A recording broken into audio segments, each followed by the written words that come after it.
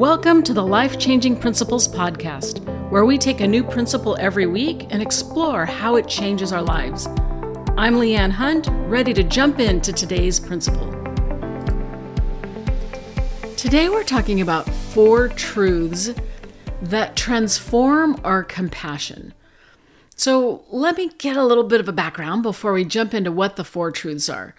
So what is compassion? Let's review that first. Compassion is noticing suffering and then having a desire to relieve it.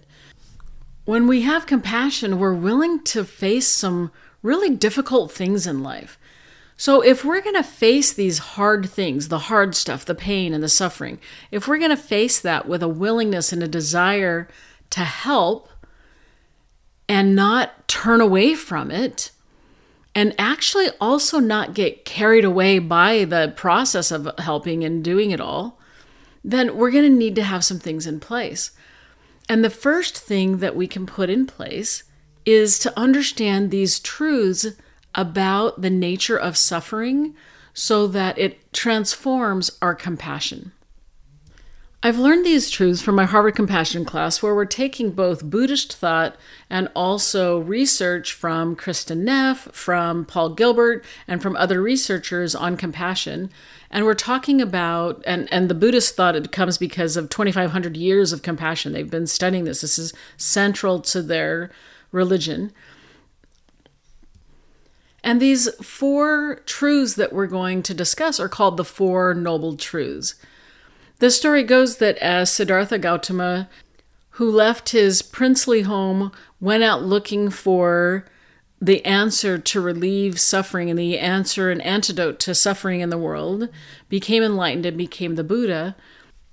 When he began teaching, his first sermon, his first dharma, his first teaching was actually these 4 noble truths that I'll be sharing with you. The 4 truths are the truth that suffering exists, that there is a cause for it, that there's a way to end those causes, and so let's get practicing. There's a path that leads to the end of all this suffering. Another way of stating them is, number 1, no one can escape the fact that suffering exists for all of us. It just is. Number 2, the way we interact with our suffering can actually create more suffering. Number 3, there's a way to end that second kind of suffering. And so number 4, let's start practicing. So I'm going to pull these apart just a little bit and figure out how knowing these things actually makes a difference for us. Let's go back to our moment where we're facing the hard stuff. When we're facing something hard with pain and suffering, and we want to maintain our willingness and desire to help and not turn away from it, but also not get carried away by it, in order to maintain that balance or that equilibrium in that moment, how does knowing those 4 truths help us to do that? So the first one is, no one can escape the fact that suffering exists for all of us. It just exists. If you think about the first time the Buddha went out and noticed it, it's because he went out of his princely palace and saw an old man, a sick person, and a corpse. And he realized, oh, it doesn't matter if I'm a prince and royalty. It doesn't matter if I'm rich. It doesn't matter who you are on the planet. Every human is subject to being sick or having accidents or illnesses. Every human is going to age, and every human is going to die. And when he realized this transient nature where all these things were inevitable and were going to happen, he realized that everyone suffers then because of that, because no one can escape it. So how does knowing that free us? It means that I'm not alone. If I'm a part of humanity and everybody suffers like this, I'm not alone. I'm not especially privileged, and I'm not as especially unprivileged. I'm part of all of humanity because all of us suffer. And so now when I'm facing that moment of the hard stuff, I can realize I'm not the only one. And that changes the way my brain and body operates. It changes my relationship with the pain. It makes me not feel shame or blame, like, whose fault is this? Or it's all my fault. It's like, no, it's not about that. It's about this happens to everybody. It's a part of our common humanity. The second truth is that the way we interact with our suffering can create more suffering. So in Buddhist thought, there's this idea that there's pain and suffering and they're kind of two different things. And we might use the words pain and suffering in ways that don't mean these exact things, but think of it this way. There are some kinds of pain and suffering that happen to us because of circumstances that we can't control. There are things that just happen. The initial pain is something that we have no control over. That's called the first arrow or the first dart. But there's a second arrow or dart, which is the way that we think about and relate to that first inevitable suffering ends up causing more suffering. Let's take a look at a couple of examples. So let's say that we fall ill this weekend and we can't go to something that we want to go to. Super tiny little itty bitty piece of suffering, but that's what our lives are made up of, is simple itty bitty tiny bits of suffering.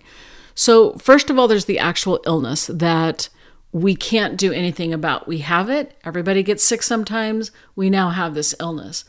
But then let's say that I add on top of that this expectation that I shouldn't have gotten sick. I should never get sick. I take care of myself. This is wrong. This is not cool. I want to be able to go to this thing. It's not fair. Life's not fair. All of a sudden, our emotions and our thoughts are causing us to suffer more because of our expectation that this shouldn't happen to me.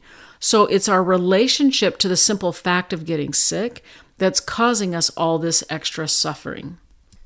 Now that we know noble truth number 2, that the way we interact with our original suffering can create more suffering, what happens and makes that useful is that we can experience the first arrow of pain in ways that allow the pain to ebb and flow and happen and then to move on and go away. Because our lives are transient, it causes pain, but also because the things in our lives are transient, it means that nothing's here to stay. Everything is going to change. Even if we have chronic pain, that chronic pain is going to ebb and flow. And so when we relate to our first arrow of pain, we can accept it. We can say, oh, this is just a part of human life.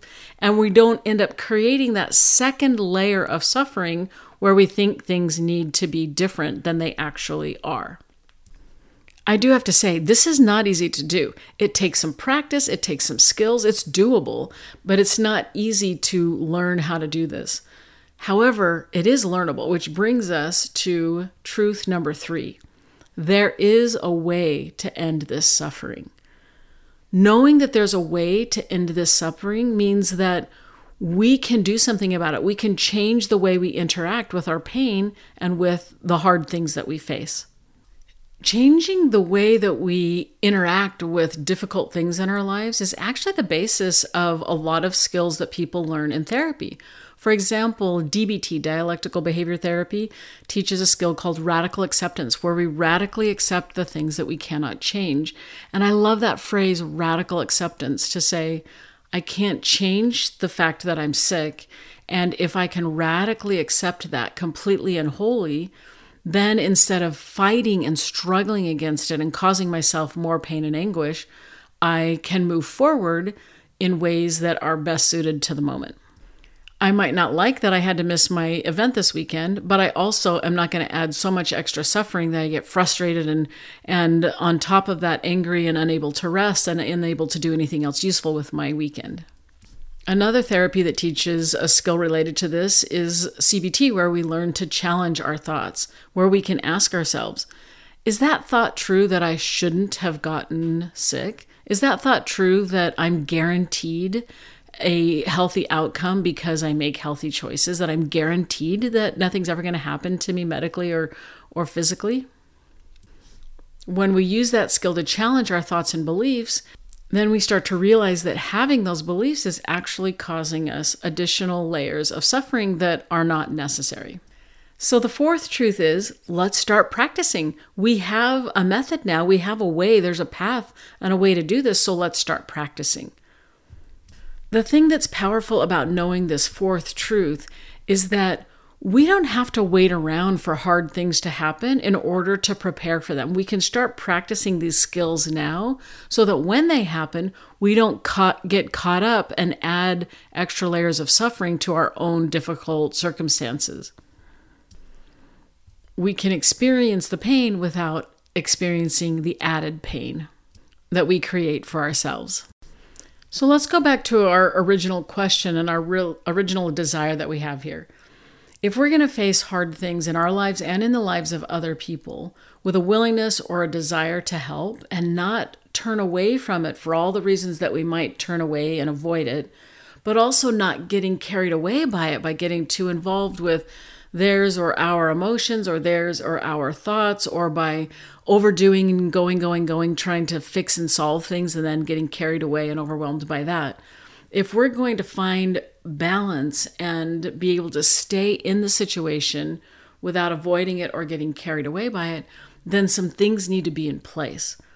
And 4 of the things that can be in place are these 4 noble truths that help us to establish what suffering is and what we can do about it.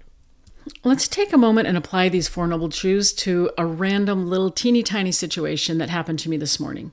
So this morning as I was taking a shower, I noticed a little mark on my beautiful stone shower walls. Beautiful, I love them, but this mark was man-made. There's a little round gray circle on either end of the shower wall, and it was created by the machine and the little clamp that picks up the stone in order to transport it. Those little marks or imperfections are like the first arrow. They're just a fact. They're not even the first arrow of pain because they're not really causing anybody pain. It's just a neutral fact that there are 2 man-made marks on my stone. And I chose the stone because I love the fact that it's not perfect, that it's not flawless, that it's a natural thing and there's all these ebbs and flows to the markings in it. However, these 2 circles are very clearly man-made. So that's just a neutral fact. There are 2 marks on my shower wall. Okay, so now what do? I end up creating my own suffering by telling myself things like this. I can't believe that I don't have flawless walls after paying for these new things to go in my shower. This is so frustrating. People, you only had one job. Like, you move this stuff here, you do this for a living. You should know that whatever was on those little clamps that made these marks on my wall shouldn't have been there. Couldn't you have done it like the other direction? Maybe just turn it around. Maybe there weren't marks on the other side. Pay attention, people. You only have one job here. I don't like looking at other people's mistakes right here in my own bathroom. You can see how easy it is to get carried away with our own minds and thoughts about a simple circumstance, a simple fact. So let's apply the 4 truths for a minute. Number 1, no one can escape the fact that suffering exists for all of us. And if that suffering is just simply circumstances, not even pain, it's not like I was ill, it's not like I was in pain, but it's just a circumstance that I see as unpleasant, that exists for everybody. Everybody has things they don't like. Everybody has things that don't go their way. Everybody has things that exist that are unpleasant for them.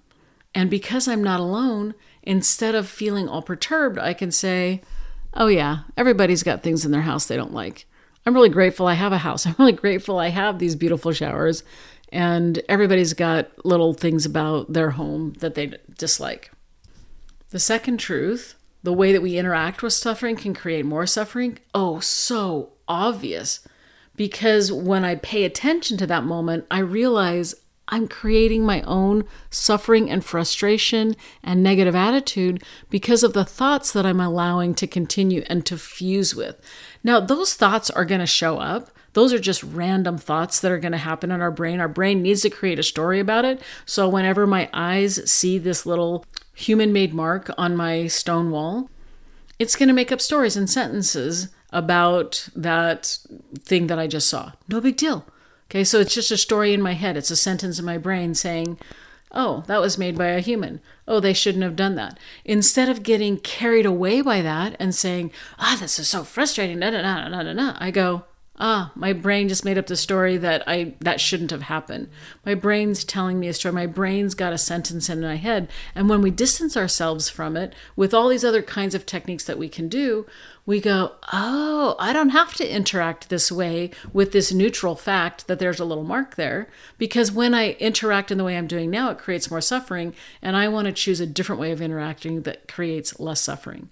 So which leads us to this third truth, which is There is a way to end this suffering, and it's all in the way we interact with our circumstances or the neutral fact that something we dislike or is unpleasant is happening to us. It's just a neutral fact, and then we're choosing to dislike it because of what we're thinking about it, because of what we're making it mean. So the last truth then is that we can start practicing. I can start practicing the skills that help me to separate my emotions and thoughts from the circumstances of my life. And just being able to notice the difference between those is life-changing.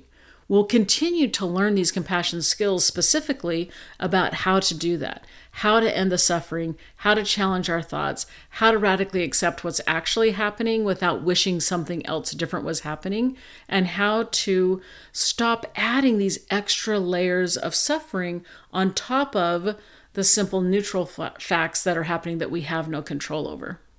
For today, the best thing we can do is to remember that no one escapes suffering. We're all in this together. You're not alone.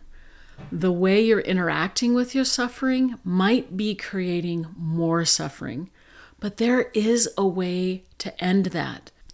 We can change the way that we interact with our suffering. And we can start on that path right now by recognizing these 4 truths that affect how we relate to our suffering and how we treat ourselves during difficult moments. I hope you found learning these 4 truths as interesting as I have and as useful. It just helps me to realize I'm not alone and I can do this because I'm with everybody else on the planet. I'm not alone. And I might be doing something that's actually making it a little bit worse.